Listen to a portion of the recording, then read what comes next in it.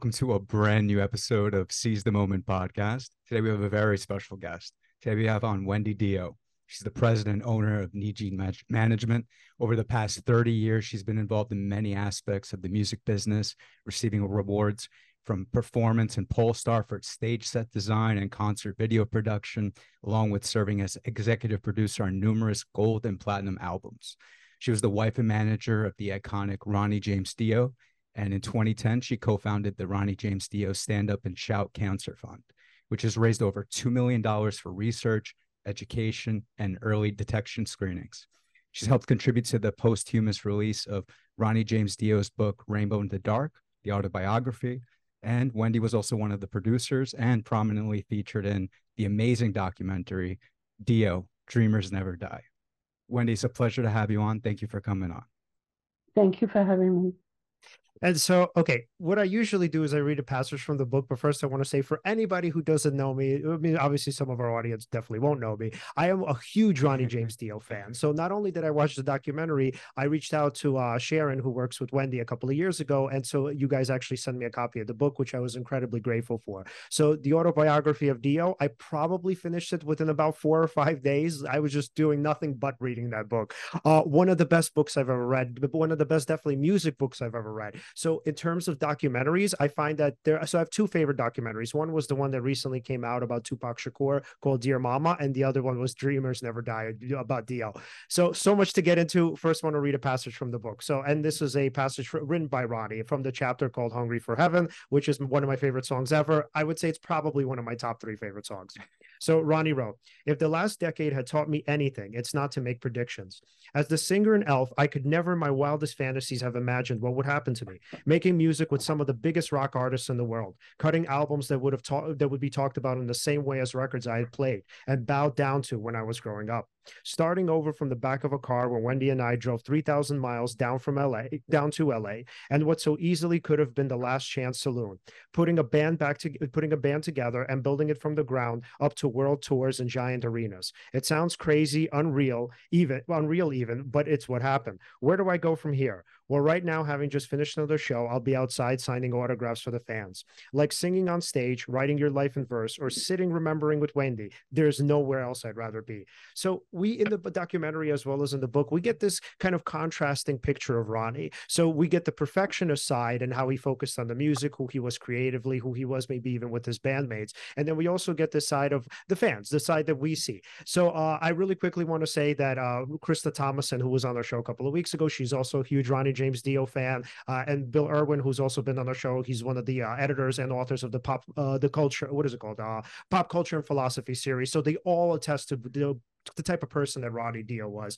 and how great he was, how gracious he was to fans. They both got to see him live, which I'm really jealous of. But can you talk a little bit about how Ronnie was in that contrasting way, that he was in some ways an enigma, but he was also these kind of extremes of personality. He was very serious when he needed to be, but he was also very kind and considerate and compassionate when he needed to be as well. And funny. And funny. No, he was a perfectionist. He was a control freak, as I am. On stage he was a big star and on his fancy clothes and everything. Off stage he didn't care about money. He did not care about clothes. He liked to go to Walmart and buy sweats and things and hang out at home.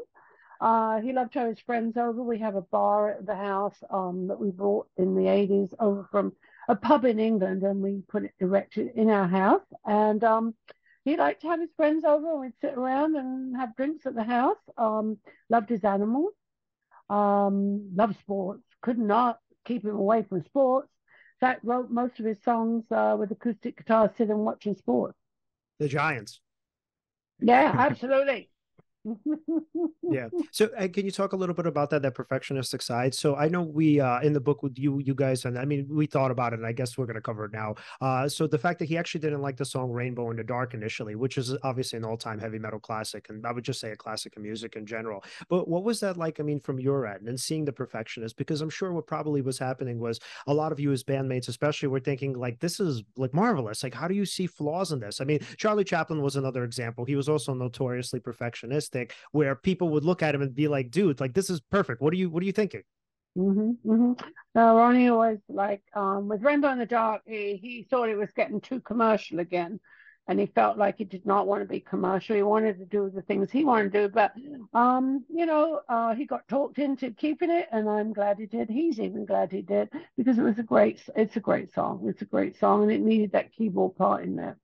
Mm-hmm. What was so commercial about it? Like, is it that it just wasn't like his authentic kind of sound? Is that what it is? Yeah.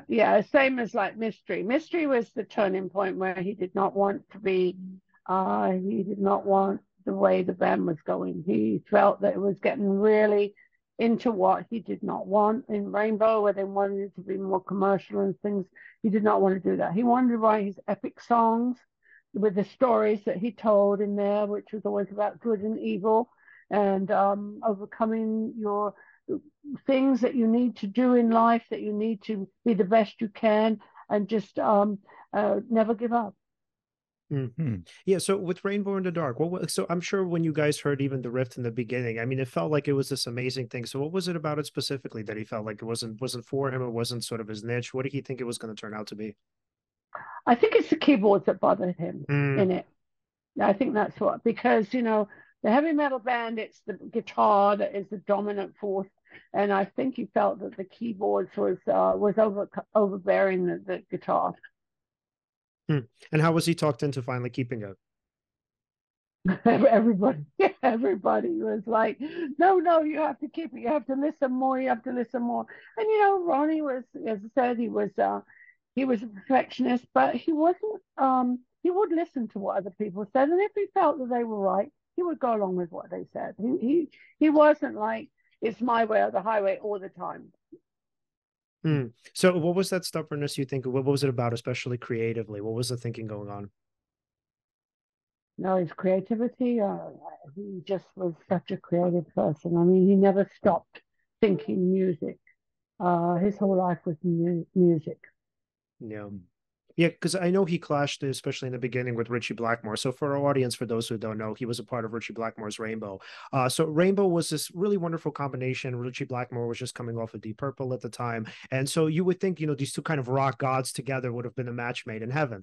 Obviously, it was for a little bit of time. Then at some point, it kind of turned sour. But when you think about that combination, you now think of the strife between them. So can you talk a little bit about what it was like between the two of them in the sense of the creative differences they had? Kind of how did they sort of meet up? How did they get together? What did they have as a vision for the band initially? And then how did they end up going their separate ways? Okay. So I think originally, Ronnie, I met Ronnie when he was in Rainbow. So before I had met Ronnie, he was obviously, they had done like eight tours, worldwide tours as Elf, opening for Deep Purple. And Richie had come to really admire Ronnie's singing ability. And so they went off and wrote a couple of songs. And then that's when he decided to ask Ronnie to join the band. Well, to form a band with him. Actually, the first Richie Blackmore's Rainbow is all of Elf, except for the guitar player. So he took the whole band, but then one by one got rid of the people, as he always did. And Ronnie and him had a very great creative thinking together. Richie wanted medieval music. Ronnie was always loved back in those times. And so it was a great creativity between the two of them. I think just as it went on, Cozy came into the band, which was fantastic. Jimmy, unfortunately, was let go, which was, Ronnie's really true friend. Um, and then it just became that the record label and people were in Richie's ear saying, you got to be more commercial, you got to be more commercial, you got to write love songs. Well, that to Ronnie was like, no, I do not like love songs. No. So it came to a head where Ronnie and him parted ways. And I was with Ronnie then. I met Ronnie when they had just finished Richie Blackmore's Rainbow, the first album. And I met Ronnie then. They had finished the album, but they had not toured yet. So that's when I met Ronnie. I came into the picture. So I know mostly about everything about Rainbow because I was there. I wanted to ask you, since you mentioned that, and did you meet him at a show, or how did you guys actually officially meet? No, I met him at the Rainbow. I was working at the Rainbow as a waitress. Uh, I knew Richie and I knew Richie's wife. I knew all of them because I was a great Deep Purple fan. And so I was working there, and they invited me to go to a party. They were having a party up at the in Hollywood Hills at a house they were leased, and I went up there, and Ronnie was following me around, and I was like, too short for me. I passed him off to a friend, but we ended up talking and talking, and then we ended up going down to Denny's for breakfast with a bunch of people. It was like we were talking till I don't know 5, 6 in the morning. We went to breakfast and we went for a drive up to Malibu, and I just fell in love with his brain. I think that what we didn't really think it was going to be a full-time relationship. We he was going on tour in a few weeks, so we just thought we would just be together for a couple of weeks, and he was going to be gone. And so that's what happened. And he left, and then he called me and said, "Why don't you quit your job and come on the road?" I said, "No, I wow. can't quit my job, but I'll come for a couple of weeks." And I went for the rest of my life. Mhm. Well, that's such a lovely story. And yeah, and then I remember in the book, it also goes into how you eventually and essentially became his manager. So that wasn't Mhm. your initial relationship, but how did Ronnie figure out that that's what he wanted for himself and for both of you? Well, okay, so when he left, well, when he went into Richard Blackmore's Rainbow, um, Richie said, "What about your manager?" Ronnie goes, "Oh, I love my manager." So I said, "Okay." So it was Ronnie's manager that managed Rainbow. So when Ronnie left the band, uh, and we were going back to California, he expected the managers to still continue managing him, Mm. but he said, "No, I got Richie." So Ronnie was left without a manager. So it wasn't my intention to be a manager. It was just that Ronnie decided that that was what it was going to be, because I always managed the affairs of the money and everything. Ronnie didn't care about money. It was like when I first met him, told him, when he said, "Quit your job." I said, "No, because I like to buy nice things. I like my money. I don't want to ask for money." He goes, "Okay, then well, you just take care of all the finances. I don't care about it." So I always took care of the finances after that. And then it just like became, okay, so you're my manager. Wow. I Wow. did have a background in music. I had worked at Decca Records as an intern from when I left school, and I had worked for some entertainment attorneys in the music business. I was working at the Rainbow. I was doing some filming at the time, so I was like wanting to be an actress or something, whatever. Um, but didn't turn out that way. What would you say are the most maybe rewarding and challenging parts of having managed his career? Well, it's very challenging in the beginning because when he had come out of Black Sabbath, Hmm. um, we only had a solo deal, record deal, which wasn't very much money, and we had a small house that we had bought. We mortgaged our house because he, with the band Dio, it had to be as good and as big as Sabbath. We did a lot of things ourselves. If you had the first Dio album, which was an LP, inside there was a sleeve, and in the sleeve that had I had pictures of Ronnie and the band as young kids and different photos, and then on the back it was supposed to be a competition with Warner Brothers, but of course that never happened because record companies promise you things and they never do. So it was Yeah. all these things that I cut out and put in there, like you had to guess the songs, what it was. It was like Tara Woman and all these different things. You had to guess the song, Catch the Rainbow, whatever. That never happened. We did that. I had to learn about production because we didn't have the money to hire a proper production person. So I learned about um, trailers and all the different dance decks and whatever all these other things were. I hired all the people. I hired the buses myself. I hired all the stuff. It was a lot of very, very hard work because a lot of stuff goes behind the scenes. And I was really a hands-on manager. And I think that doing all that stuff and not knowing what the album was going to do, not knowing what was going to happen, and seeing that first show when everything was just amazing. The kids, the reaction was amazing. I had goosebumps. I get goosebumps now talking about it up my arm, and it was like, yes, we made it. We did it. We did it. You know. Yeah. Yeah, and what's so incredible is that you think of, let's say, these two bands initially. So, I mean, Elf counts, but not as much as I would say. And I'm sure many, you would agree with me too. Many people would agree. So, not as much as Rainbow as Black Sabbath. So, you know, and I know the book talked about this a lot. And I want to kind of get a deeper insight into this because so you have a band like Rainbow. So, okay, Ronnie's like, you know, I want to take the risk. I want to leave this band. He doesn't really know what he's doing. Then Sabbath comes around. Okay, let's say that's luck, right? Then, okay, it's not really working out with him and Tony and Geezer. And then it's like, oh, well, okay, now I want to start my own band. How does somebody do that? So you're already in two iconic bands. You get lucky once and you leave and you're like, oh, okay, great. I fall into Black Sabbath. Phenomenal. And then you're like, oh, well, hey, I want to do this again. What is the mentality of a person in that kind of state? Oh, well, that's where Ronnie was. He was a very special person. He wanted to do things what he wanted to do. And, you know, if he didn't want to do it, nobody's going to talk him into doing what he didn't want to do. So he just was in charge of his own destiny and he just did it. And he was fortunate enough to have the talent to be able to do that. Yeah. Yeah. And then so when he left Black Sabbath, well, actually, let's actually go back to the Richie Blackmore. So now he's leaving Blackmore's Rainbow. And how does he connect with Tony Iommi? And how does Black Sabbath get started? Because obviously now Ozzy's coming out of the band. He's going off and do his own thing. So, I mean, essentially they're looking for a lead singer. And how did they pick Ronnie? And how did Ronnie pick them? Actually, they weren't looking for a lead singer, and Ozzy was still in the band. Well, we drove 3,000 miles over to California with our dog and cat, and we didn't have any money because in Rainbow we'd been given a big house to live in and a nice car and everything else, but didn't really have any money. And so, luckily or unluckily, my grandmother had passed away and left me a little bit of money.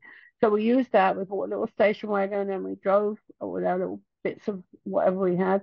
We drove to California because I said, we have to go there. You know, this is where you're going to have to form a band together. And he was working with Skunk Baxter. He was working with a bunch of different people, like 3 different bands. And he was at the Rainbow one night and bumped into Tony. And Tony and him got talking. And he said Tony invited him to go up to the house and listen to a song that he had, some music he'd written. And so Ronnie went up there and they started fiddling around, and Ronnie got some music together, and it was Children of the Sea. And they wrote that song. And then Tony decided he wanted to leave Sabbath and form a band with Ronnie. And then all of a sudden, Geezer was in and Bill was in and Ozzy was out. And so they started the band and decided they'd call it something else. And then they decided, no, let's just call it Black Sabbath. Carry on. I mean, was it frightening for Ronnie to replace Ozzy at the time? Because Ozzy was essentially on this road to being an icon, if not already so. Yeah, no, well, they were managed by Don Arden, and of course Sharon was the daughter. So Sharon took Ozzy, and Don took Sabbath, but they parted ways because this didn't go down what they wanted to do, so they parted ways. Mm-hmm. Yeah, and then so for Ronnie trying to replace Ozzy, was that at all on his mind, or was he just thinking, well, this is my own band and we're going to do something totally different? I don't know really what he was thinking. I know that it was hard to replace Ozzy. Right. The fans in the beginning would give him the finger and spit on him and things like that. But once they heard the band and they started listening to him and with him, they all came around because, you know, there's not one band better than the other. You know, Ozzy is an icon. He was the innovator of Black Sabbath. And that part of Sabbath is just as good as the part with Ronnie. It's just different. It's actually 2 different bands. Yeah, in the beginning, you know, when a band changes the singer, all the like diehard fans, original fans, they're always like, you know, I can't get behind this new singer. Who is this? You know, all that. Yeah. But honestly, with Dio, you can't even say that. He was so amazing that like that transcended that. Like when people actually first heard him, they're like, oh, okay, I don't care. Okay, not Ozzy who, but you know what I'm saying. Like they were cool with it, right? Like Yes. I even got that vibe kind of from the Documentary. documentary. Who was it? Was it Sebastian Bach in the documentary? I don't remember now because I saw Oh, it he when was. Yes, Absolutely. Yes, he was yeah, definitely in it. yeah. So I don't remember. He's a So character. He's a real character and a big Dio fan. yeah. So I don't remember exactly the scene. So I saw the documentary in theaters when it came out last year. So I don't remember who it was, but somebody said when they were in their basement and then they had the album and then they're like, Black Sabbath, this is Ozzy's band. But the person, I think it was Sebastian, and then he put it on and then he heard Neon Nights and he's like, wait, holy shit. I went from like, oh, this kind of sucks to like, this is amazing. Like, this is so Right. amazing. Exactly. Yeah. Yeah, and Yeah. Yeah. I would say the interesting and the most interesting probably part about Dio's music is it's all his themes, from my opinion. I mean, maybe I'm wrong. I don't know what the creative process exactly was, but it's all like, so if you look at the trajectory from Elf to Rainbow to Sabbath to the band Dio, it's all his themes. Like it's these magical types, kind of like these warlocks, and Magica was its own concept album, and it's these kind Yeah. of like mythical realms. So what's so interesting is that the imprint was always Dio. So you're so right when you say that Black Sabbath of Ozzy, which was a little bit more mellow, and it was kind of it's a much more harsher, more political tone, whereas Dio took it into something way faster, and then it was way more sort of fantastical, and it was way more uplifting. There's also something about, yeah, uplifting. Okay, thanks for saying that. Yeah, I was thinking there's something kind of like heroic, or like you think of like the hero's journey a little bit when you think of his It music. was It more almost, melodic as well. More melodic. yeah, yeah, and it feels like it takes you, I don't know, it kind of, uh, it almost takes you sort of like on a journey through the Yeah. song, right? And you start kind And of like gives you a thinking, choice and gives you a choice between good and evil. Make yeah, your own mind up. Oh, yeah. okay. So now that we're on that, because I really want to talk about the themes of Dio songs. So actually, I want to ask Ashley a question. So our friend Ashley Oitach, so she's a huge Ronnie James Dio fan, but I'm going to first ask the question, then I really want to get into the themes of his music. I mean, this is going to be about it. So Ashley actually asked, she said something, I don't want to butcher her question. She said, what would you say are what are Dio's favorite songs out of the songs that he's written? And what were his least favorite songs that he's written? And why? Oh, least favorite song is Mystery. I know that one. Yeah. Especially if I was too commercial. Um, I think that maybe in Angry Machines, he was being pushed to go into more of a industrialist way. So I don't think he was that happy with the album. Um, his favorites, well, his favorite time of all time was in Black Sabbath. He Oh, loved being in wow. that band because he said that they're such iconic musicians that each one of them had to keep up with the other ones because they were all so good. Wow, Wow. cool. And that's That's one of the things that I really am happy about, that he got to go full circle and be back with the Sabs at the end before he passed away. yeah. The Heaven and Hell show is like the one thing I always regretted not going to. So what's so funny is I actually once had a dream where I was crying in the dream. So in the dream, I was either not in that exact show, but I actually was in the Heaven and Hell show in my dream, and I'm like, oh my God, Rodney's alive! Like this is incredible, and I'm here, and I woke up. Yeah, that actually legit. I've had many, many, many dreams where I think he's still alive, and then I wake up and he's not. Many, many dreams. I had them almost every night for at least 2 or 3 years. Oh wow. I mean, any sort of themes that you would be okay with talking about within the dreams? Just thinking about, we'd just be going somewhere or doing something or just, watching TV or even playing with the dogs, just something. It was so very strange. And then he was going to go on tour, and I was, oh, he's all better now. We're going to go on tour. I'm fixing it up. I'm making plans and everything. And then it's not there.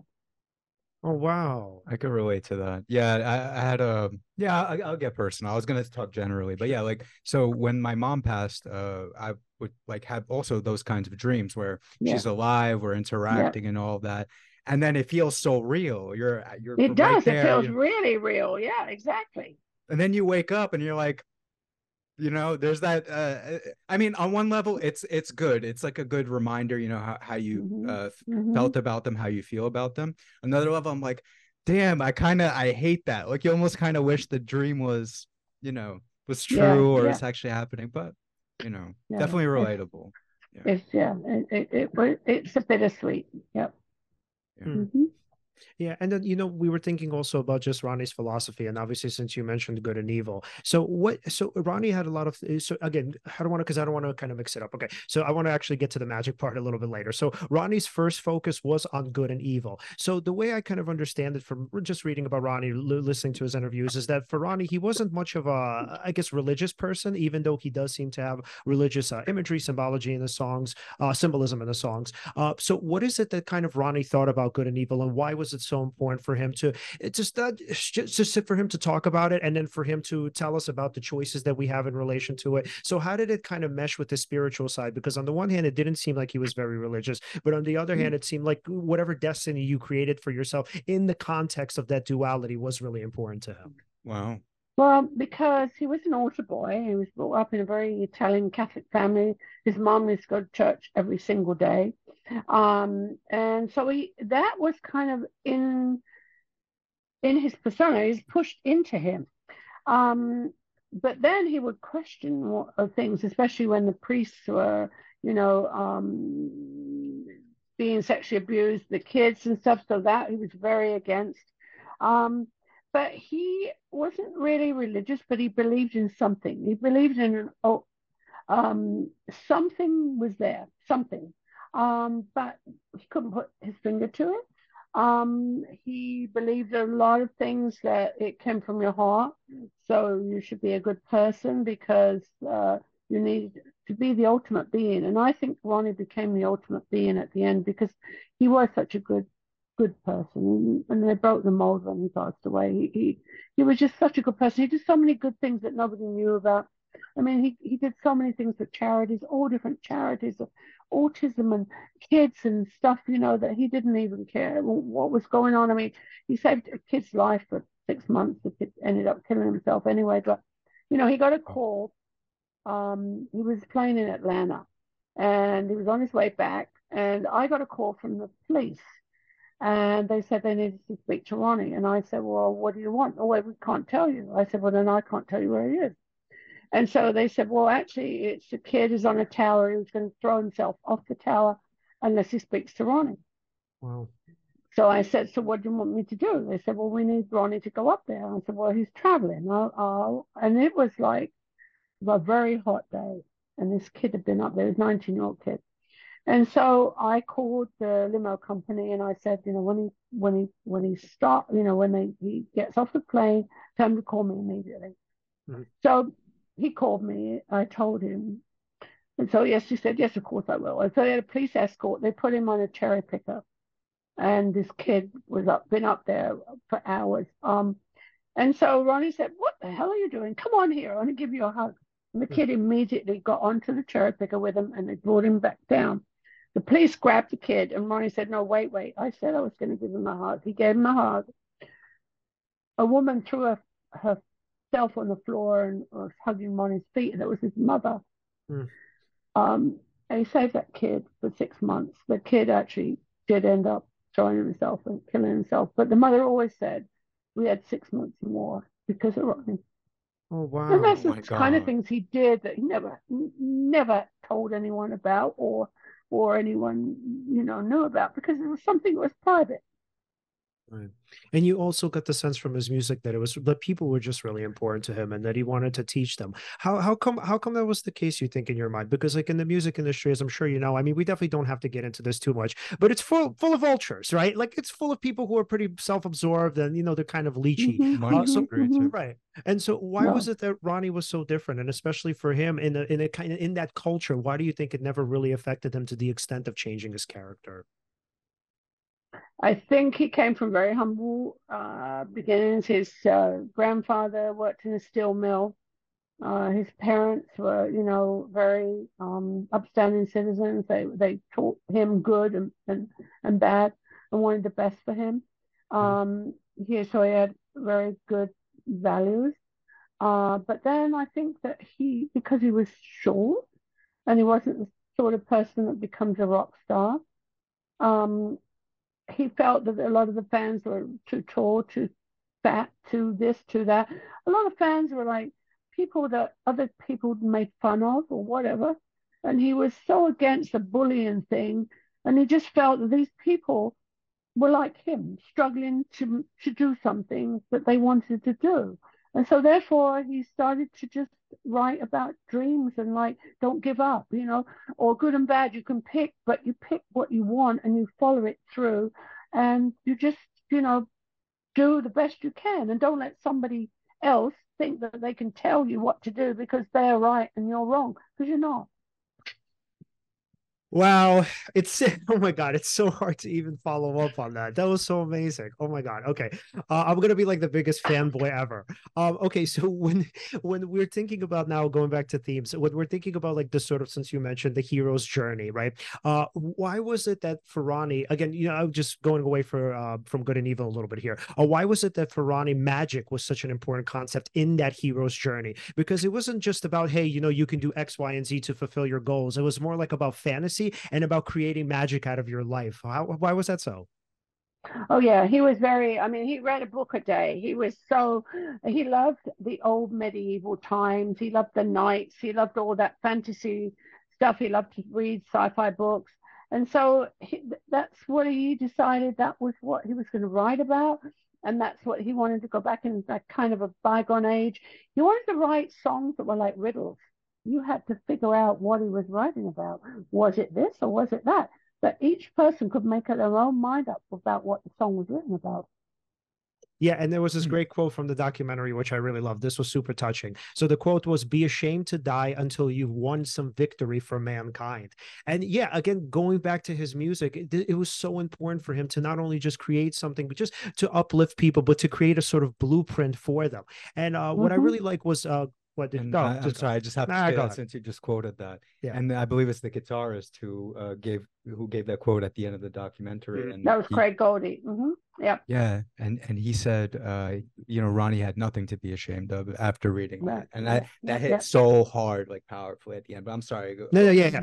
So yeah, okay. So and then I remember like going back to the Magic album, which is actually one of my favorites. Again, it was this concept album about magic. So what is it that Ronnie hoped to achieve in kind of bringing that medieval world to our world, right? So why was it for him important to incorporate fantasy into, again, sort of this hero's journey or into our own well-being? Because it seemed like for him, the way to kind of combat mental health issues, and I'm not saying this was the only thing, but for him to kind of combat our own struggles was to infuse life with magic. I mean, the song "Rainbow in the Dark," right? He says, "I cry out for magic. I feel it dancing in the light. It was cold, lost my hold to the shadows of the night." Yeah. So what was it about magic that was so fascinating for him? Besides, let's say, the medieval aspect of it, why did he think in some ways it could kind of save us?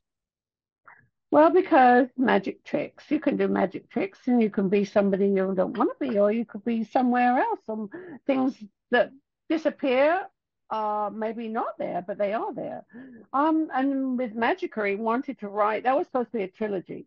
Supposed to be 3 albums. He wanted to be like a rock opera.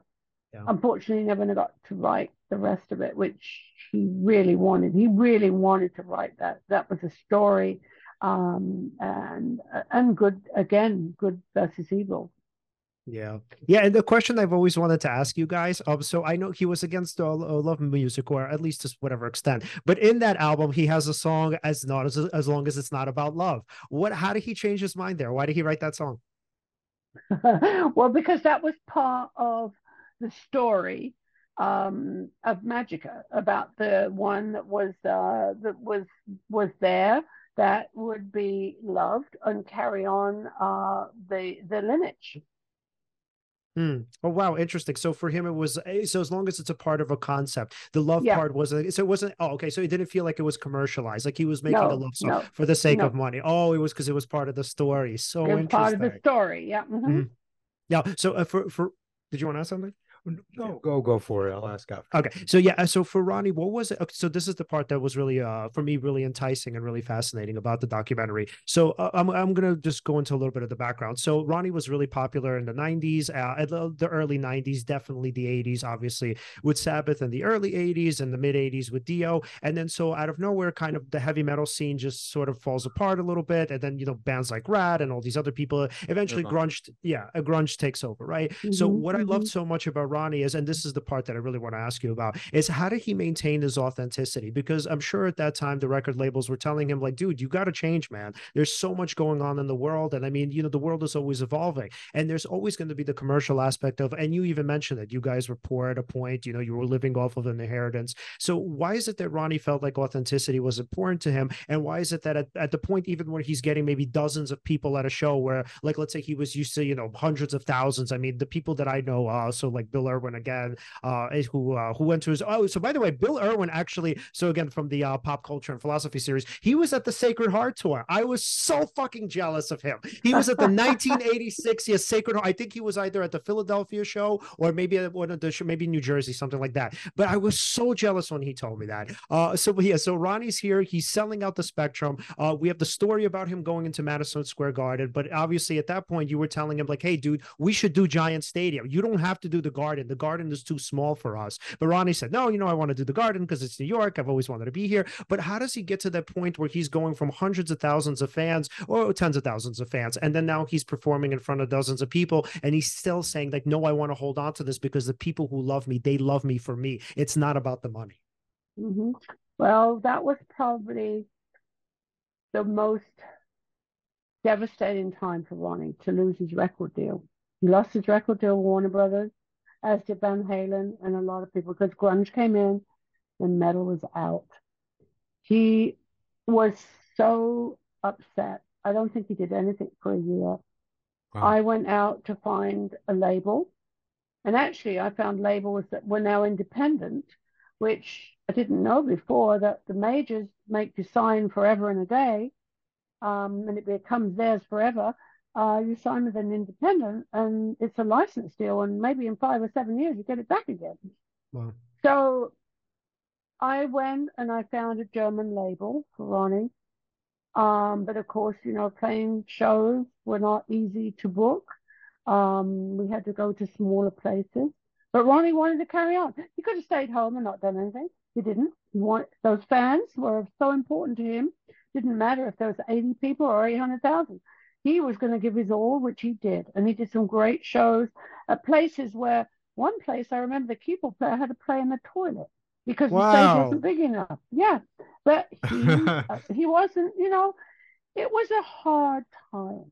It was a very hard time.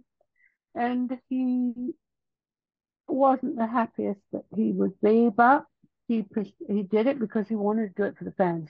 He wasn't going to give up. He wasn't going to say, I've done that. And the funny thing is now, I have all the rights back because the 35-year law came in, so you can get your rights back.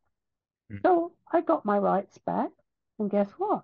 Warner Brothers wanted to sign him. So we signed it to Warner Brothers on a license deal now. And they're fantastic, and they're doing a great job, and they're doing things, they're putting things out, BMG's putting things out, and they're all doing a great job. But when you license something, you have, not only do you license and get it back, but you have more control over the product of what's going on. And although I must say Warner Brothers has always been very, very good, especially when Mo Austin was there. They always would, always talk with me about things they were going to put out, what was going on, and so on.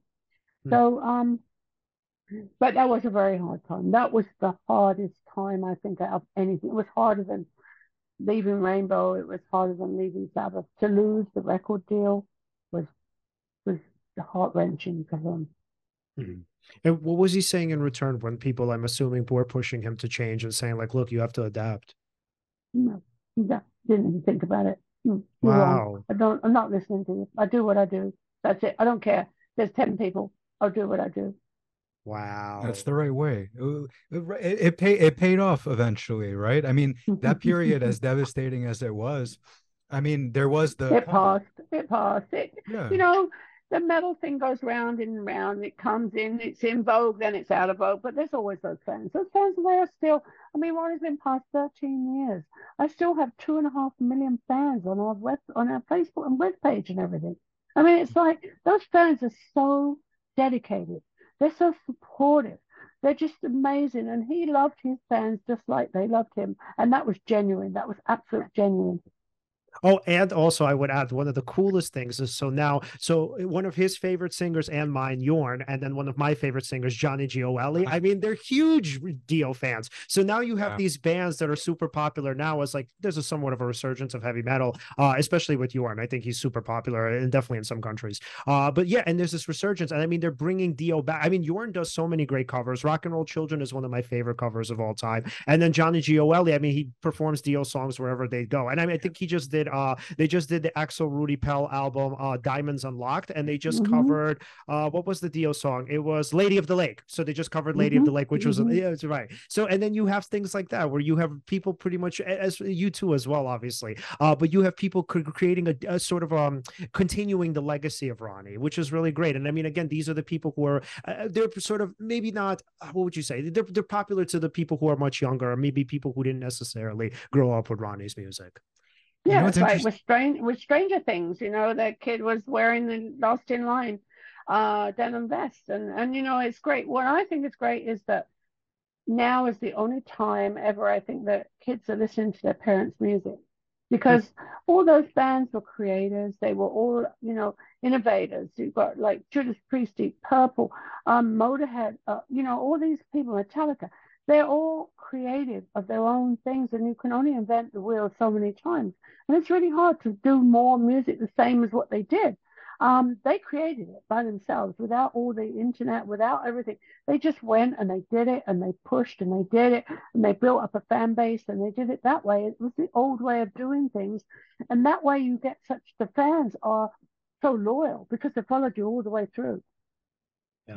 What were you going to say? Oh, no, it was actually literally what she was. Oh, okay. That's what you're gonna. I love it. So yeah, and you since you know again, I'm going to go back to the music a little bit. So my favorite song ever is "Hungry for Heaven," and so I just want to talk a little bit about that because it's amazing. So what you often get in music is you get these songs that are just they're sort of about the bright parts of doing something great, of you know, let's say success, having your dreams come true. But the one line in "Hungry for," well, I mean it's a repetitive line, but it's the one line in the verse where in the chorus, I'm sorry, where he says, "But you need a little hell." So that song always resonated with me because I think for the most part, when we try and we think of success, we never think of the downsides of it and some of the struggles that we have to go through. So the song begins and he talks about it's but you're a dancer, but you're dancing on air, just a matter of time till you fall. And then I remember when I heard that the first time, I'm thinking like, wow, holy shit. Yeah, you're on this road to success, but you're not understanding that there are going to be significant setbacks. It's not just going to be success, but you can't give up. And so why I love that song so much. And by the way, and it's also for our audience, it's from the movie Vision Quest, which was Madonna's, I believe, first ever television slash movie. It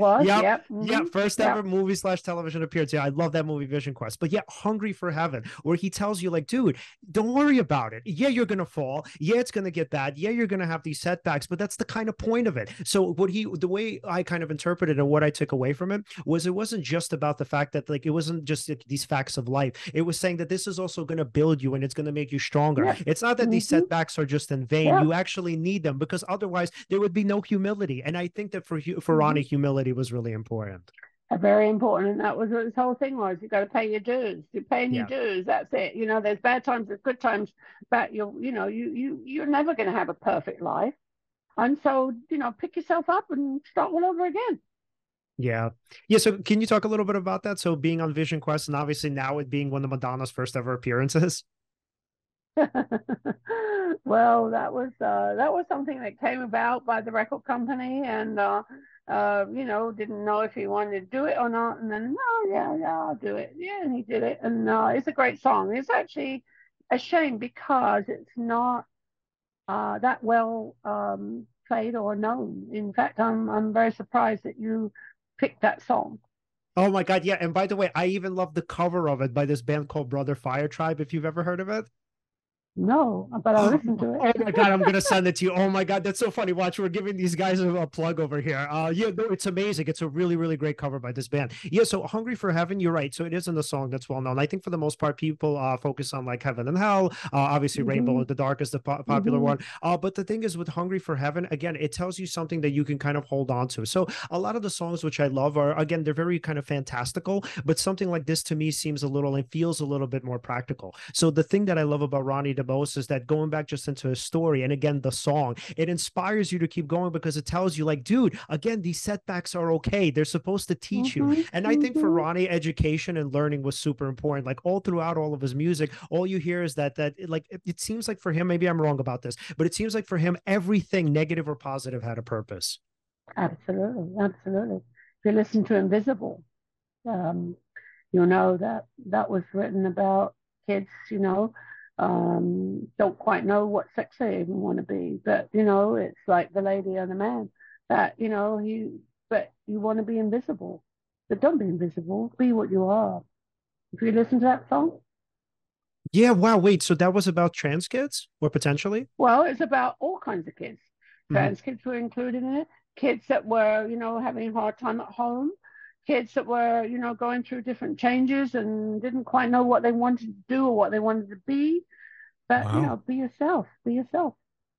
Yeah, wow. And that also reminds me now of the video for Rock and Roll Children, which is like one of my favorite music videos of Yep, all time. me And too. also, yeah, and also the song, right? So it starts out, you have this kid who's working as a bellhop, and this girl, his girlfriend, I believe at the time. So she tells him, like, hey, what are you doing? You're selling out. And he says, no, like, this is going to give me money. We need to take care of ourselves. And then, of course, the thunder rolls, and then they end up going into the store, and it's Ronnie's the magician there, and the kind of the storekeep. And so what I love so much about the song, and this is something that I identified when I heard it the first time as a teenager. So I'll get into my background a little bit, especially since you mentioned yours. So when I was a teenager, I remember I felt like, so I had a really terrible relationship with my stepfather, and in the song and in the video, that's what happens with the kid. So you kind of have these like little flashback scenes as he's like going through his life, and then he goes through, they both go through these different realms, and so as they're going through these different realms, you see like this kind of like, so my stepdad wasn't necessarily an alcoholic, he was pretty emotionally abusive, but you have this scene where I think that father is an alcoholic, and then so the kid is like running away from him, and he's like, oh my god, and then the dad gets out the belt, and then he kind of runs into the maze, and then the girl runs, and then she's like in this hypercritical family, they have like all of these like pretty sweaters on, and then she runs away from that because they won't allow her to be authentic, and then they kind of meet one another, and there's this really great line in the song when he says they were paper and fire, angel and liar, the devil of one another. I was like, oh my god, that's so perfect. And so I love that Ronnie talks about these kids kind of meeting each other, and it seems like his music more than anything was a conduit. Like it was meant for people who were disaffected and people who were in some ways either tossed out or not necessarily tossed out. Absolutely. He was always for the underdog. Always, always, always. And, again, in the Jack Black movie, Tenacious D, Pick a Destiny, he plays the same part there, which Jack is such a funny person. He loved Ronnie, and that it was just the fun things they had together. And Jack is always great. He's always at bowling things if he's not filming, and he's always a great supporter. Ronnie, he's just great. Oh, interesting. Can you talk to us a little bit about that? Like how the movie came about and essentially how Ronnie got involved in this character in it? Okay, so Tenacious D did a song called Pass the Torch. And everyone said it was written about Ronnie. So Ronnie said, oh, okay. So he listened to it and said, oh, okay.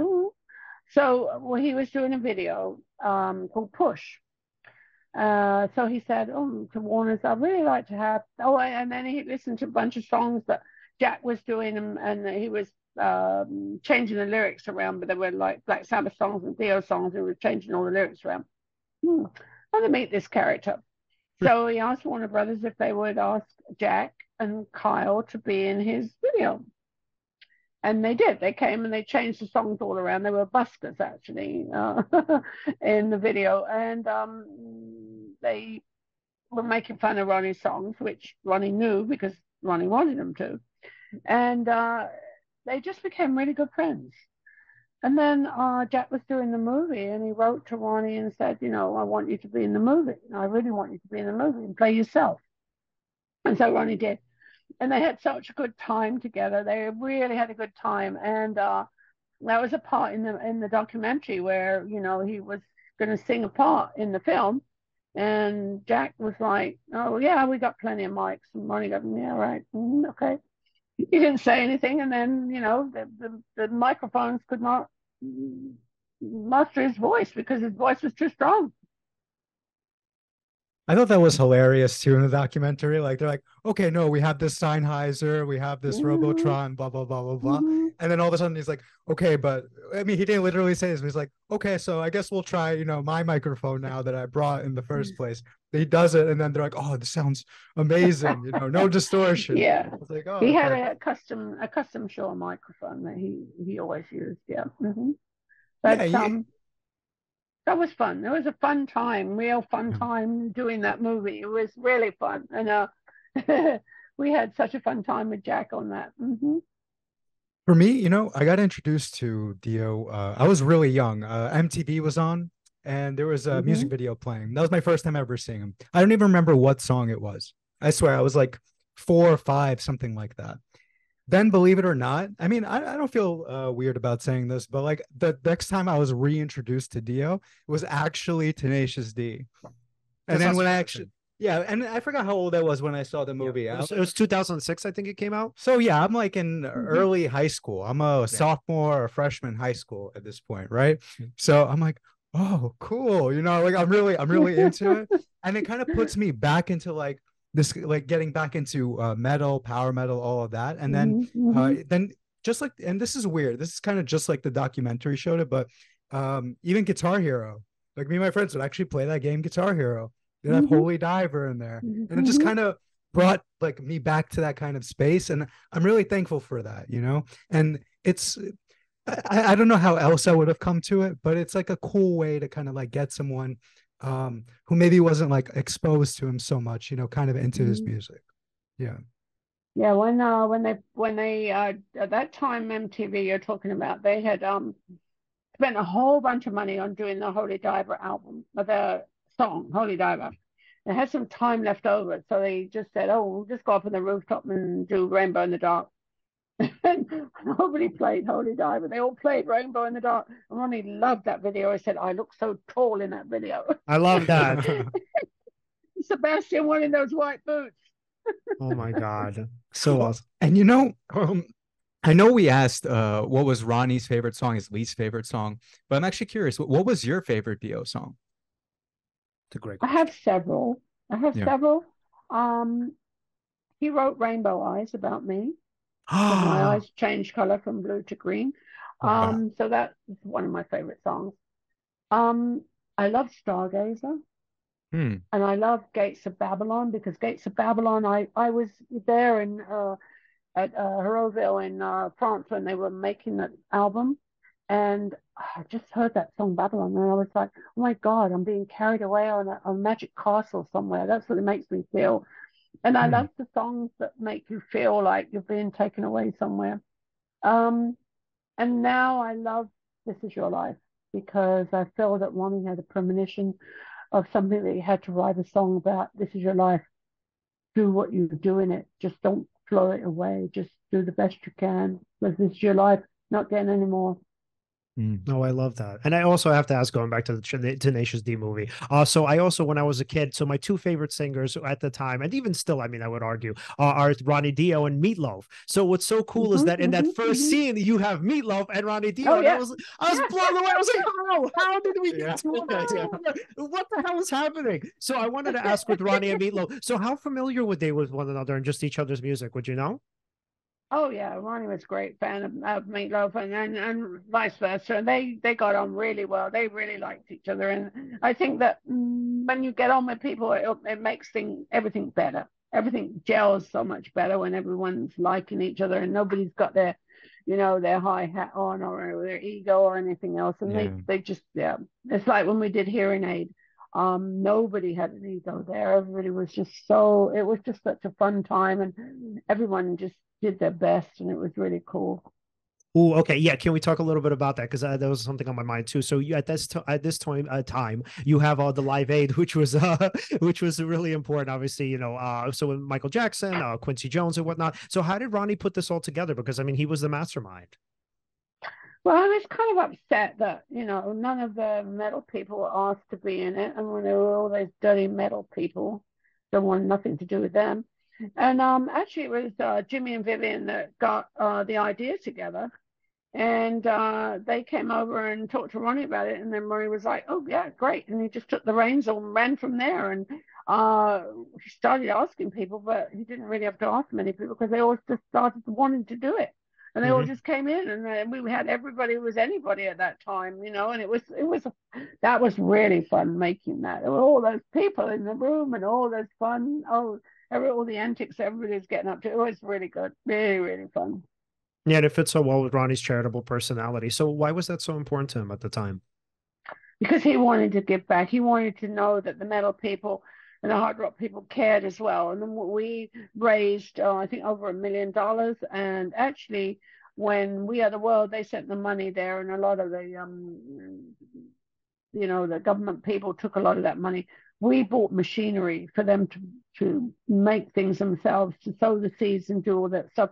So we sent machinery over there. So we knew that it actually went to the people that were needing the stuff and not the big wigs. Oh, wow.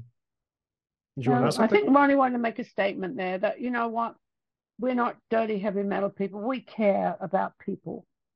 Yeah, I love that. I mean, yeah, that's what you would take away from him. So as you know, just because we want to be kind of conscious of your time, just we start wrapping up, what would you want what would you want the message to be from Ronnie's music going forward? Because I mean, obviously now we're all, and I would argue us too, where we're carrying his message forward, and I want to know specifically, what would you want that to be, and what would you want future generations to know about him? That he was such a wonderful person and cared about humanity, and that people should never give up their dreams, always carry on what Ronnie said, follow your heart, follow your dreams. Don't let somebody else bash you down and tell you you're no good. Don't let that abusive father tell you you're nothing, you are something, and you be that person. I love that. So, okay. And then now as we wrap up, so what do you guys have in the pipeline? What's coming out after the documentary? Is it the DVD, the Blu-rays are out? Okay, yeah, that comes out on the 22nd. I'm very excited about that because the movie came out. We premiered in LA, we premiered in London, and it was in theaters all over the world, but only for a couple of days. And then it went, to Showtime. It's on Showtime, so the Americans can actually watch it, but no one else in the world can see it. So now that this is coming out worldwide on Blu-ray and on DVD, that the rest of the world is going to get to see it. And Ron's got a lot of fans all over the world, and I'm really, really happy about that. What else have I got coming up? I've got on the 22nd of September, we have on BMG, Ronnie's last 4 albums that he made. It's coming out on vinyl in all different colors, and it's a really lovely, lovely package. Rhino is working on, I think, Last in Line next year, doing a remix with somebody, I don't know who yet. We did one with Holy Diver this year with Joe Barishi, and it was a remix, and it was bringing the songs up to modern sound, and I think Joe did a fantastic job. So, we're looking at that. I'm with Ronnie's engineer, Win Davis. We're in the vault looking at and finding all kinds of gems. But, I don't want to flood the market. I like to put things out just like Ronnie would want, here and there, and just pick out gems. I think that, there's some unreleased material we found. There's a lot of stuff going on. I will continue letting the fans have more and more things of Ronnie's because, I want to keep his music and his memory alive for as long as I live. And then my daughter would carry on. I love that. And then okay, and then 2 things before we go. First of all, philosopher Krista Thomason, who was on our show a couple of weeks ago, she says thank you so much for keeping Ronnie's legacy alive. And she also said thank you so much for the work that you do with the Cancer Foundation, which she and all of us obviously find to be incredibly important. And then the other thing that I wanted to say is just, I can't even tell you how meaningful it is for me to meet you. I've been dreaming about it, thinking about it for years, wondering what this would be like. And this was everything I hoped for. Thank you so much for coming on. This for me was one of the best things to have ever happened in my life. Well, thank you. I'm sure it's not, but thank you. But you know what, guys? Thank you for your support because, without people like you supporting this, couldn't happen. So it's a double-edged sword. I need you as much as you need me because we need to put the message across and keep Ronnie's music and his memory alive. And that's what we're all doing. Absolutely, and will do. All right, Alan, final questions for Wendy before we wrap up? Yes. So if we wanted to follow you and follow your work, where can we do that? Oh, you can go on Ronnie James Dio site, Dio Cancer Fund, all those things tell us all the events that are coming up. We have the Celebrity Bowling coming up on the 16th of November again this year. which always raises a lot of money for our cancer fund. Next year we'll have the Rock for Ronnie in the park. So we've got lots of things. So if you go on to Ronnie James Dio site or the Cancer Fund, either one will tell you the events that are coming up and what we're doing and how we can, continue keeping Ronnie's music and memory alive and raising money for causes. We raise money for a lot of different causes, cancer being one, animals being another, and we just be kind. Just be kind. All those people that write nasty things that live in somebody's basement, just take one day and just do a kind deed. I love that. Oh my God, that's so great. Such a great message. Wendy, again, thank you so much for coming on. This was so epic. Thank you so much, both of you. It's been very interesting. Sometimes I do a lot of these things and some of them are like, oh God, say more questions, whatever. This was really interesting. I really enjoyed it. Thank you so much. Absolutely. Again, we immensely enjoyed it. We hope you have a good night. We'll be in touch with you soon. You too. Take care. Thanks a lot. Bye-bye. Bye. Bye. Bye. All right. So everyone, if you'd like to follow us, you could follow us at Seize the Moment Podcast on Facebook and on Instagram. On Twitter, we're at Seize_podcast. Like, subscribe, hit the bell on YouTube. And again, thank you so much for watching and see you next time.